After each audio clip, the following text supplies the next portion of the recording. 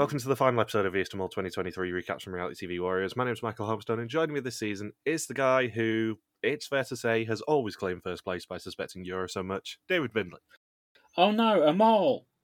I do have to point out that as we're recording this, Bindles has changed his name already to SL Champ Bindles. Because suspect list winner Bindles wouldn't fit. We haven't drawn it yet, but I think we both know what's going to be the result of this. Let's find out. We're not going to find out yet. I'm going to leave you hanging for another, let's be honest, probably about 25 minutes, because this episode ain't going to be long. No, it won't. The first thing I do want to bring up, though, is how was your birthday? Wasn't too bad. Reaching the lofty age of 40, according to Anik, at least. I'm still younger than Arf. And she's 38. Yeah, you had a bit of an adventure with your phone, though, didn't you? I did. So, my sister and her kids basically stayed over on my birthday because they were on the other side of town. And got up, 5 a.m., needed to relieve myself, used the phone flashlight to get out to the toilet without waking the kids and, having to scream all morning. And realised that somebody who went during the night didn't flush. So, leaned over to flush, phone drops straight out of the chest pocket of my pyjamas into the bowl. When I was talking to my brother about this a few days ago when I found out, I did say that I was going to end up taking the piss on the podcast, but let's be honest, I think you phoned it. Oh, it wasn't piss.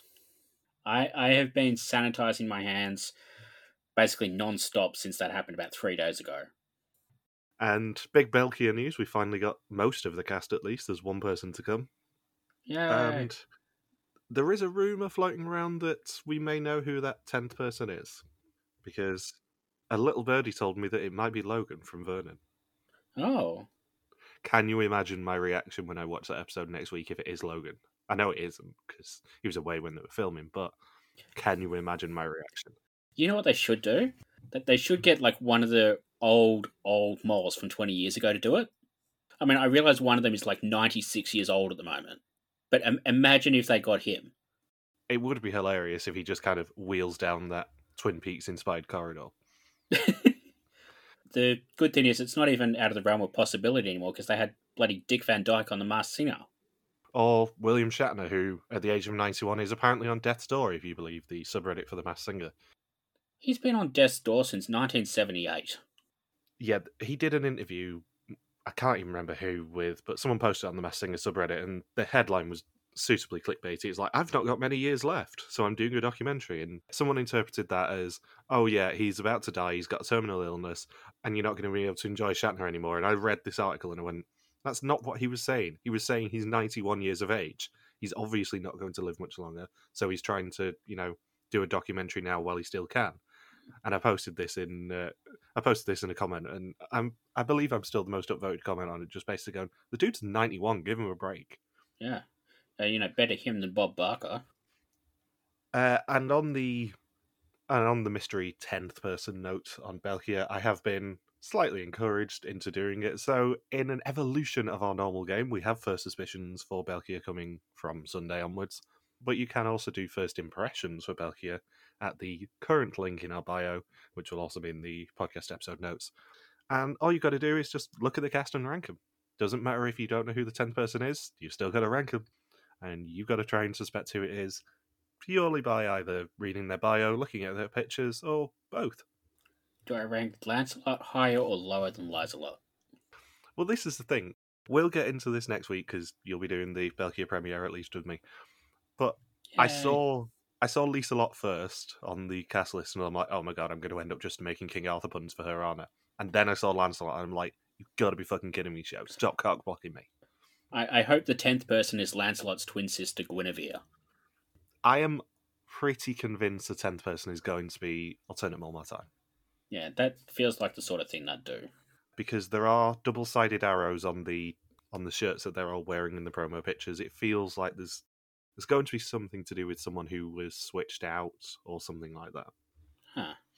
And I feel like after the last 2 seasons where they've brought back someone who was obviously not the mole, it would be very interesting to bring back someone who very much could be the mole and should have been the mole potentially, and have that inherent suspicion that really wasn't there the previous 2 seasons for those included people. Sounds interesting. Yeah, I think it's probably the most interesting potential of Belkia's mystery 10th person. But yeah, you've got to rank the mystery 10th person even though you don't know who they are or anything about them. Should be fun. And on one final Belkia-related note, because we obviously don't want to get to this reunion and you gloating for half an hour, someone this week from Belkia Canon announced they were going to be a father. Have a guess who? Did Davy get Logan pregnant? He didn't. But I think it is almost a similar level of surprise. It is, in fact, Peter off of Mexico. Oh. Because apparently he's left the priesthood and got married. Huh. And I had no idea about this until I was searching for the candidates on Sunday night, and I'm like, oh, there's articles about Peter being a father. What the hell? Apparently his new wife's having a baby girl. Huh. And one final question I've got to ask you. Do you know where Logan is? Is he still in sequester for being the 10th person for Belkia? Diary room? Oh no, he didn't get accepted again. Hate to tell you, it's 11 attempts now. And he also still hasn't been accepted for Survivor, has he now? The Accept Canadians or Amazing Race, actually. Oh, yeah. It's a bit of an awkward topic, really. I hear, all of the other versions of the challenge have died enough now that they're going to look at doing a Canadian one next year. I'm really sorry to put you in the arena, eh? So previously, 10 celebrities flew to South Africa for a game of sabotage. One by one, they fell until only 3 were left: Daniel, Renomi, and Yura.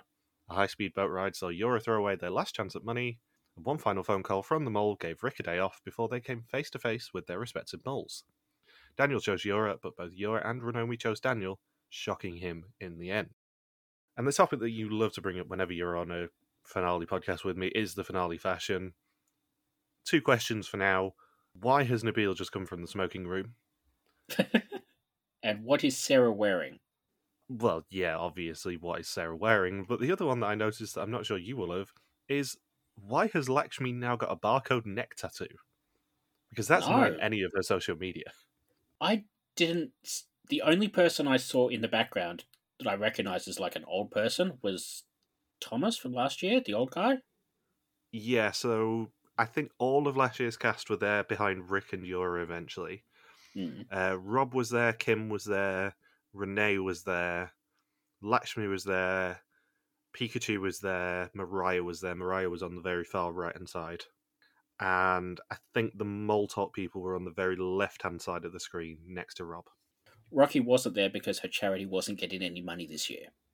That is very true. We will come on to that joke at the end of the episode because it did make me laugh that Daniel did pause and go, I'm going to give part of it to charity, obviously, and then not do Rocky's charity. So we find out from Rick's brief chats with everyone that Sander went 100% on Soy in episode 3, and it got trolled about her stupid red coat. And Soy got his first red screen when he suspected Nabil, and then suspected him again the next time. And he just thought that he got the red screen because everyone was onto Nabil already. Both Nabil and Anik had 7 correct answers in Anik's final test, but Anik was just a little bit slower, and he nearly left the game with the largest briefcase of €2,500.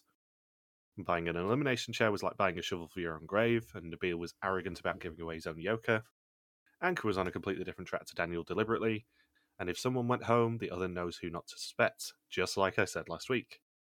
Both she and Soy had 3 correct answers in her final test, but Soy had 2 yokers and she had 1, so she went home. Soy then gets applause from the crowd for being completely useless at multiple tests, and after episode 1, Soy and Anik were the top suspects of the Dutch public, then Yura after 5 episodes, and Yura is now on 45%, Daniel on 31%, and Renomi on 24%. And all 3 of them wanted to be the mole in their pre-season interviews. Did they though? Well, that's apparently what we heard, yeah. Because we never saw Renomi say she actually wanted to be it. Like, Renomi said she'd be a good mole. She never said she wanted to be it. No, I mean, Renomi would have been a terrible mole, yeah. I think. Because there's a good reason they've never really made professional athletes the mole on the show, and it's because they like to win too much and they feel too bad when they screw other people over. Would she have been a better or worse mole than Yura? I think it was a very interesting chat on the Bothers Bar Discord, put it that way. I think Yura necessarily isn't a bad mole. He was just hampered by what production gave him to be able to mole. I think Yura himself isn't a terrible mole, although he was a little bit too obvious. But I think the confines he got from the challenges didn't really make it that's satisfying he was the mole. Yeah. The challenges this season didn't really offer him a lot of opportunity to do anything creative. No, the main sabotage he could constantly do was take Yoka's, which is Yeah. the obvious thing for the mole to do. One other stupid question that we sort of skipped over. How the hell is 3 correct answers a passing grade in episode 7 of Revere's Mole season? Yeah, that's the reason why I'm not as hard on Yora's mole, is because everyone was so not on him that actually it's quite impressive. But yeah, 3 being a passing grade is obviously ridiculous. And in the end, Anka technically went home with 4 correct answers. But she went home basically as a suicide pact, so... I did kind of like Rick demonstrating the knowledge of this show that's made him such a successful host for the last 6 years, being like, you just shouldn't do the test worse, then you can keep going. Thanks, Rick. Where would we be without him, honestly? So then the final 3 come out, and it looks very cold in Not Amsterdam. And more finale fashion, what the sweet fuck is Yora dressed as? It's kind of half Matador, half Bugcatcher. And I realised after I'd finished watching the episode, he does actually look like a ventriloquist dummy. I had exactly the same note. All you need is the lines on the side of his mouth, and he would look like a ventriloquist dummy. I've got Yura looks even more like a ventriloquist dummy than usual, though strangely the same amount of likely to have a hand wedged up his ass. And just as wooden. I can't tell whether Renomi's jacket was like 2 sizes too big or whether just they couldn't find one like with arms because of her muscles. Maybe it's a little of column A and a little of column B, because we didn't even hear from her for almost all of this episode. I was on Renomi Watch this episode, and outside of the pre-recorded stuff, she didn't speak for 62 minutes of the 83-minute episode. This did not need to be 83 minutes. It did not. It dragged horrifically. This could have been 42 minutes and they would have been struggling to fill that. I think I actually said on the Bothers Bar Discord that this is dragging when I watched it. Yeah. I usually watch Mole episodes in one sitting, maybe pausing a little bit if I've got to interpret the narrative of the episode, but I usually watch it in one sitting. I struggled to watch this in 2. It was slow. Like, when I'm watching it for this, I sort of stop and start when I'm taking my notes. And normally it takes me about 3-4 hours to get through an episode. This took about 7. Yeah, it was just glacially based. Yeah. Although I'm pretty sure, the glaciers are melting faster than this episode happened. So 9 months ago, they were in a warehouse in Amsterdam, and 2 of them heard that they would be a candidate, and 1 heard they would be the mole. Rick goes on about Poker Face all over again, not that it is the episode title. And I also love that as soon as Rick asks for silence, the audience shout even more. It's like you were there. Well, that's the thing. That also did happen with the Columbia reunion. Everyone just started shouting when he said, "Quiet, please." It did make me laugh a lot at the time, and it made me laugh again here. Rick finally bothers to brief us to why they could be the mole. No one deserves it more than Renomi, as she could only rely on herself in her swimming career. The rest were doomed to lose as soon as she was cast, right? At crucial moments, she was in the background, and was that on purpose? No, that was the editor's fault. She's sure that Daniel is the mole, and she's not alone. She could just be right, because she's not the mole. Euro survived by making friends and hoping they would share information with him, and with that knowledge, find out who the mole is. The further he got in the game, the more self-interested he became. The probability of a Yoka won out over the group interest. More often than not, he was the one who picked a Yoka. Was that because he wanted to win, or because he was the mole? And he's also on Daniel. I know these things are, a little bit revisionist at the best of times, but Rick's narration for Yura is perhaps the most disingenuous these things have ever been. Yeah, it did make me laugh that he put in there, the further he got in the game, the more self-interested he became, because bear in mind, Yura was after Yokas in episode 3. Yeah. He was never subtle about wanting advantages. No.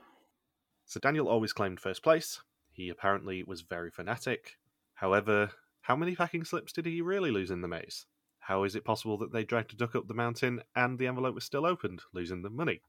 Was it because of the man who pushed the duck up the mountain, or the one who could have stopped him in his tracks? Is he as fanatic as he seems, or is he the mole? Thanks to his journalistic background, he knows the value of research, and that research could have been the thing that got him this far. He's convinced that Yura is the mole, but no one else this season was. Is that because he saw through Yora's poker face? Then we see the initial phone call again in the traditional flashback as to why Daniel or Yora are the mole. Yora's the mole, much to our shock, and that means that Daniel Verlan is the winner. Ironically, he had a really good poker face here, considering he knew he won as soon as Rick said it wasn't Renomi. Yeah, I thought that. There are a few seasons we've covered on Historians where if you watch the winner, you see how excited they are as soon as they know the person they didn't suspect wasn't the mole. Yeah. There is one coming up on Historians this year where the winner definitely knows that they've won as soon as they get to the final two. No, I was just thinking about, how awkward the reveal was this season, because it kind of felt like a little bit of an anticlimax. So we work our way all the way up to everyone making the phone call. And then the big reveal is, we'll just cut to Yura. Like, there wasn't any, real impact on it like there was with Jan Verstegen in the Mirror or some of the other examples that I can think of. This was just, he's there. Yeah, this reunion was weird because almost all of the episode was told from Yora's perspective. Like, Yora got basically second billing alongside Rick for all of the post-reveal stuff. He was sat right next to Rick, like he was a ventriloquist dummy. But so much of it came from Yora's perspective, and they basically sidelined everyone else who was there. Because even in the reveals of stuff that he did, there was only like 2 or 3 people where they put them in the little boxes next to the video for their reactions.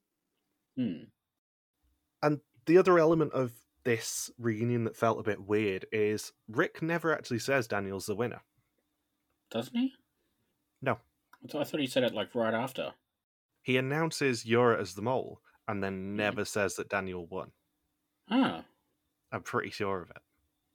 Because it goes back to what I said about this reunion just feeling like the Yura show. Yeah. He never actually is really introduced as the winner, it's just heavily implied. I think the one time that Rick does it is when they're going back inside and he says the mole Yura Galuk, the winner Daniel Verlan, and also Renomi. Because he doesn't even attempt to say Renomi's surname, which also made me laugh. Renomi has also been here for the entire season. He doesn't attempt a surname or anything. He just says, "Oh yeah, and Renomi as well." Yeah. Meanwhile, I said Kokomo with Jojo in one take a couple of weeks ago, and all the rest of them. So he meets everyone face to face after the original phone call and does repeatedly call him daddy. Ugh. You'd enjoy that. And Anik suspected Yora's reaction originally, but she was onto Renomi, and Rick tells her that she should trust her first instincts, just like you can do for De Moldbelkia Season 11, at the link in our bio. Everyone told him that everything you'd learn can be a burden, and he and Sarah left the boxes as soon as possible to be unreachable for the other pairs. He had to change tactics because Sarah was a bit too good at escape rooms. He stayed out of tune in the choir, but he did study music, so it was a bit tough for him, and he rehearsed a lot at home to be bad. In the prop warehouse, he knew which bus to be on, and the MOL letters there were just for him, as you did suspect in the episode. He managed to get into the photo-taking position, which was perfect, and Daniel was suspicious of him at that point.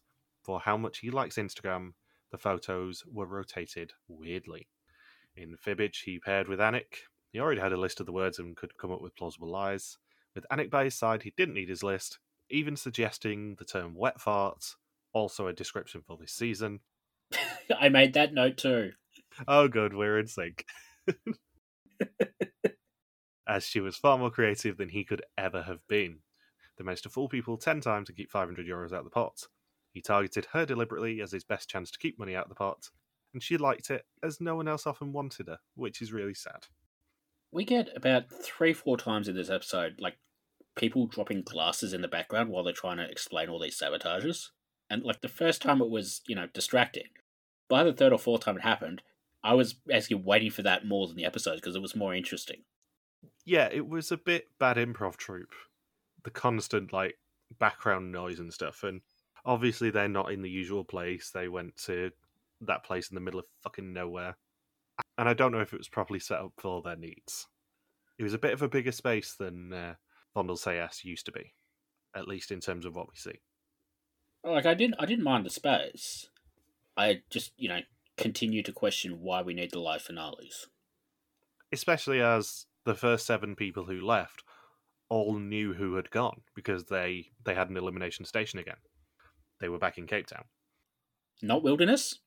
No, they weren't in Wilderness, although, let's be honest, the show probably still would have tried to claim that they were in Wilderness, a whole 500 kilometres away from Cape Town or whatever it is. But, yeah, like, the 7 people who'd gone all knew who the final 3 were. I think probably by that point they had all worked out that Yura was the mole, which is why we didn't see any scenes of, oh yeah, I think it's still Yura. I think they probably had worked it out even before the show had started airing. I didn't see the point of doing a live reunion for this season, to be honest. I know that they want all the 5,000 people in the crowd or whatever to be there, but it was also really cold and snowy in the Netherlands last week. And, like, the big crowd doesn't add anything. That's not like, Play 12 last year, where the crowd, served a purpose. This is just, well, we want a lot of people in the background for our reveal, when doing it this way basically saps all of the dramatic tension out of it. Yeah, and also, there wasn't a live crowd behind them for the reveal. Usually when they do it at Vondel Say Yes, they do it on the platform in the middle of the crowd, so the crowd is surrounding them. This time, they did it with their back to the door of the palace, which meant that all you had was the ambient noise of the crowd. On the plus side, anyone, sitting inside the palace got a good view of a really big butt, a really small butt, and a butt in between. That is true. Whose is whose? Mm. Rate their asses, Bindles. I'm not doing an FMK with these asses. Fine. Big ass, small ass, in between ass. Daniel Renomi Yura. I feel bad saying Renomi's the big ass, especially when Daniel's there. Yeah, I know you do, which is why I wanted to make you do it. Yeah. Renomi can be the in-between ass. I know you. I just realised you're going to take it out of context. Would I ever do that and make it the episode title? Oh, no. You're welcome, Dutch listeners. But yeah, the crowd served no purpose. Because it was so cold in the Netherlands last week, they didn't even bother to have Chris go through the crowd and ask people who they suspected or anything. No big loss there. It's no big loss, but also it meant that they had even worse pacing issues than normal.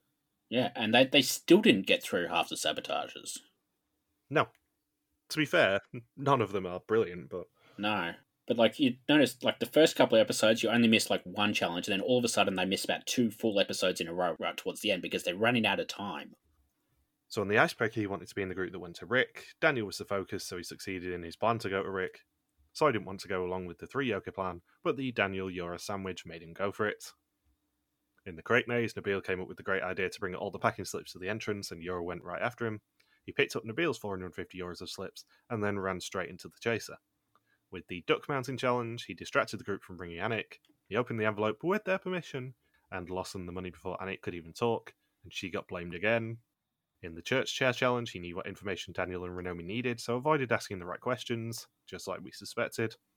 He pressed the button on the walkie-talkie so no one could hear what Anka was saying. He also lied about the information he received, and nobody that Yura gave them was placed correctly. All 7 correct ones were from Anka. She figured he was having a bad day, but didn't link that he was the mole from that, and he went completely unchecked. In the haunted hotel, he was genuinely scared of the ghosts, so got to go outside and mess around with the Morse code, eliminating Renomi's 2,500 euros.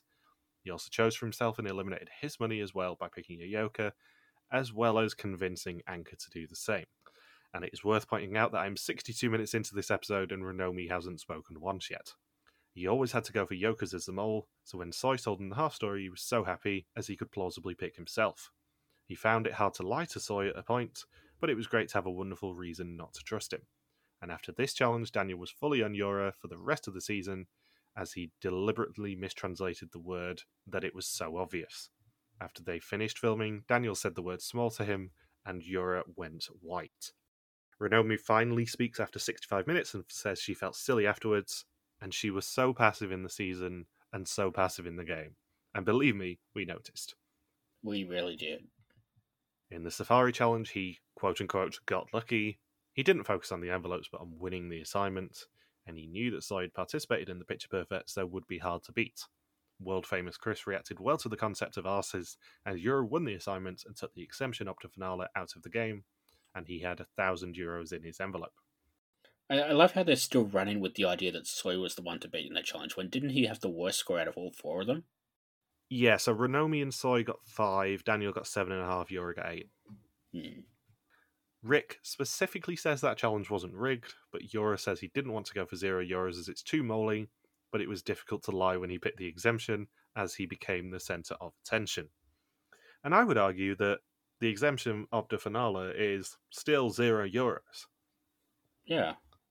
It's still a moly thing to do to pick the exemption up to finale, albeit one that has less consequences for everyone else. Would it have turned people off him a little bit if he just kept his €1,000?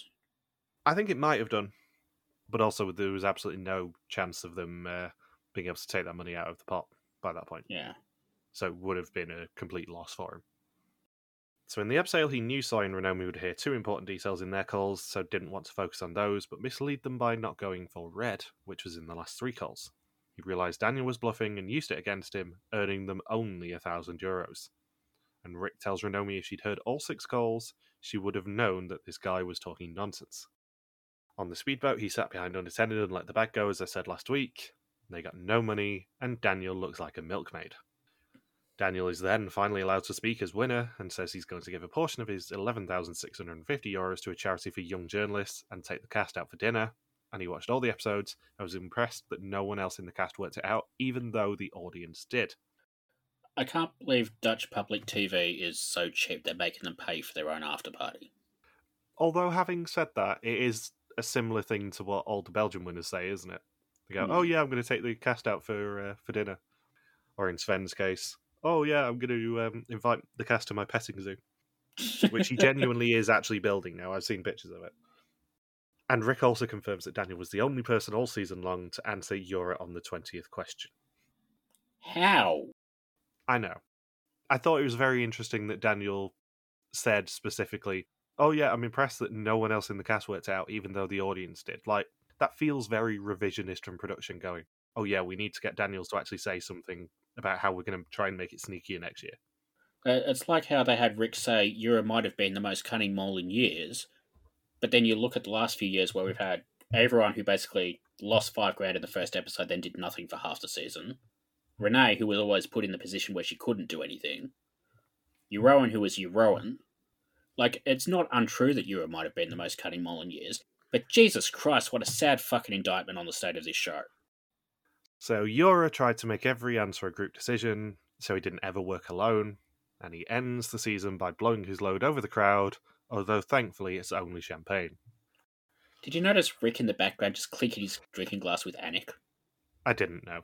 Like, right on the very right-hand side, while Eura's doing that thing and everyone else is pretending to be happy, Rick just looks at Anik and is like, hey, we got through this together. Well done. I think Anik might be my favourite person this season.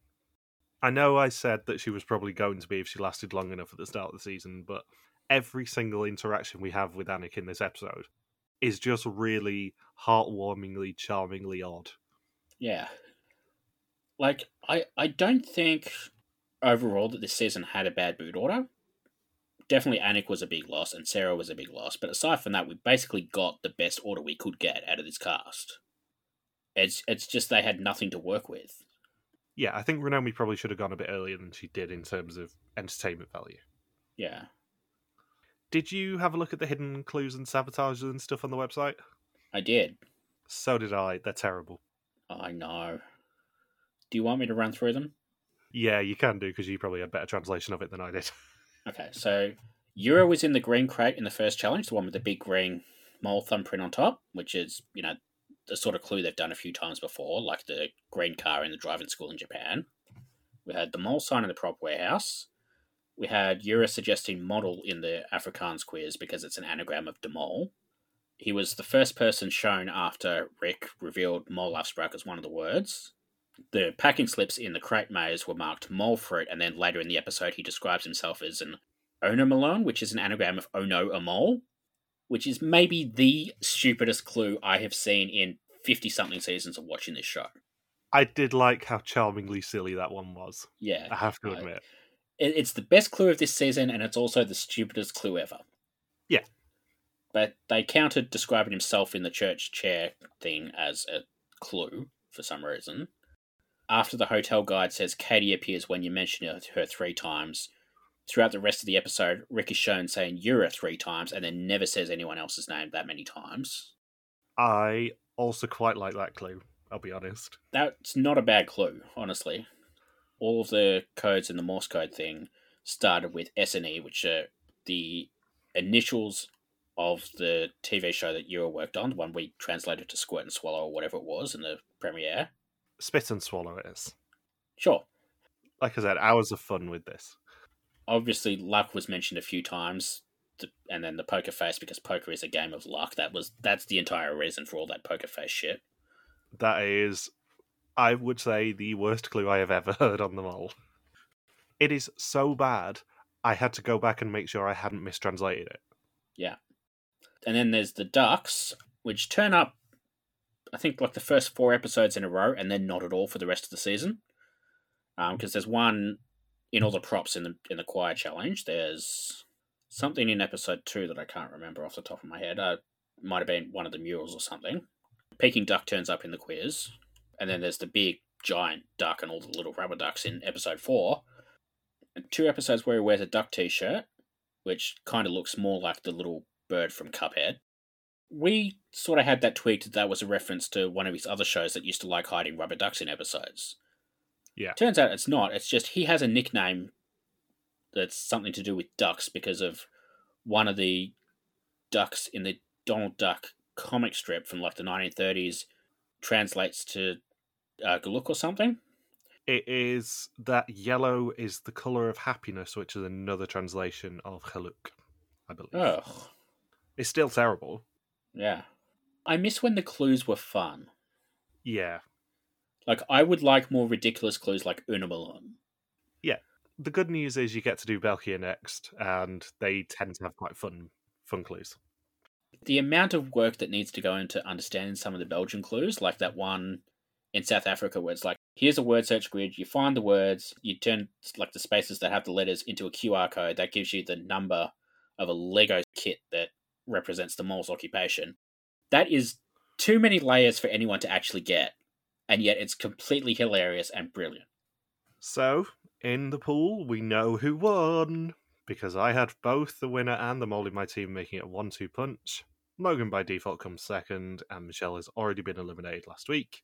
And interestingly, something I did realise last week when I was obviously thinking about the podcast in the days between episodes, is that of the 6 seasons where we have been quote-unquote competing on the pool, Columbia I'm included in this because it makes the stat work, but we've done 5 seasons now of Vidum pools and then Columbia where we all pick different people anyway. We've all now won 2 each, come last twice, and come second twice. Oh. With me winning, Logan coming second, Michelle coming third this year. Which I thought was very interesting. I don't know how we've managed to do that because the odds of that happening are ridiculous. But yeah, we've all won 2, lost 2, and come second twice. Well done. Thank you. It may have been a slight nudge from you, but I'm still claiming it as a win. A slight nudge.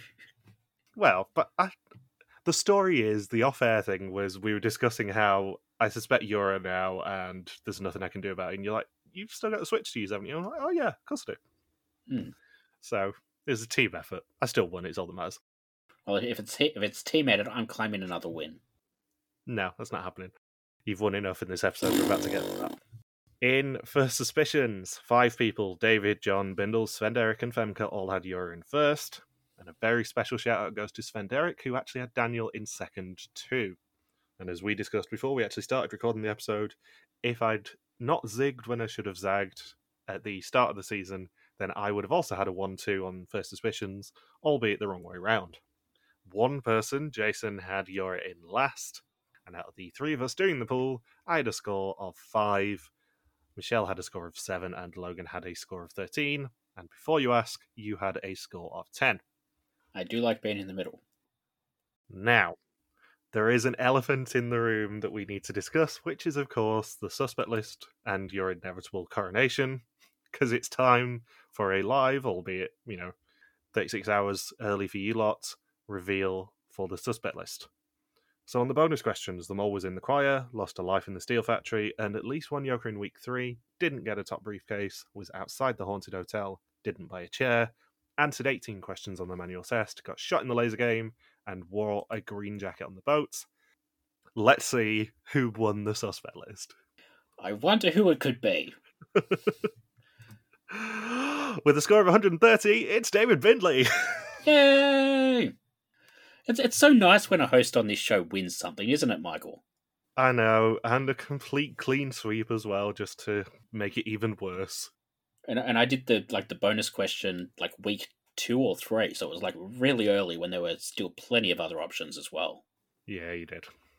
I came 13th, which is actually fairly respectable, I have to say.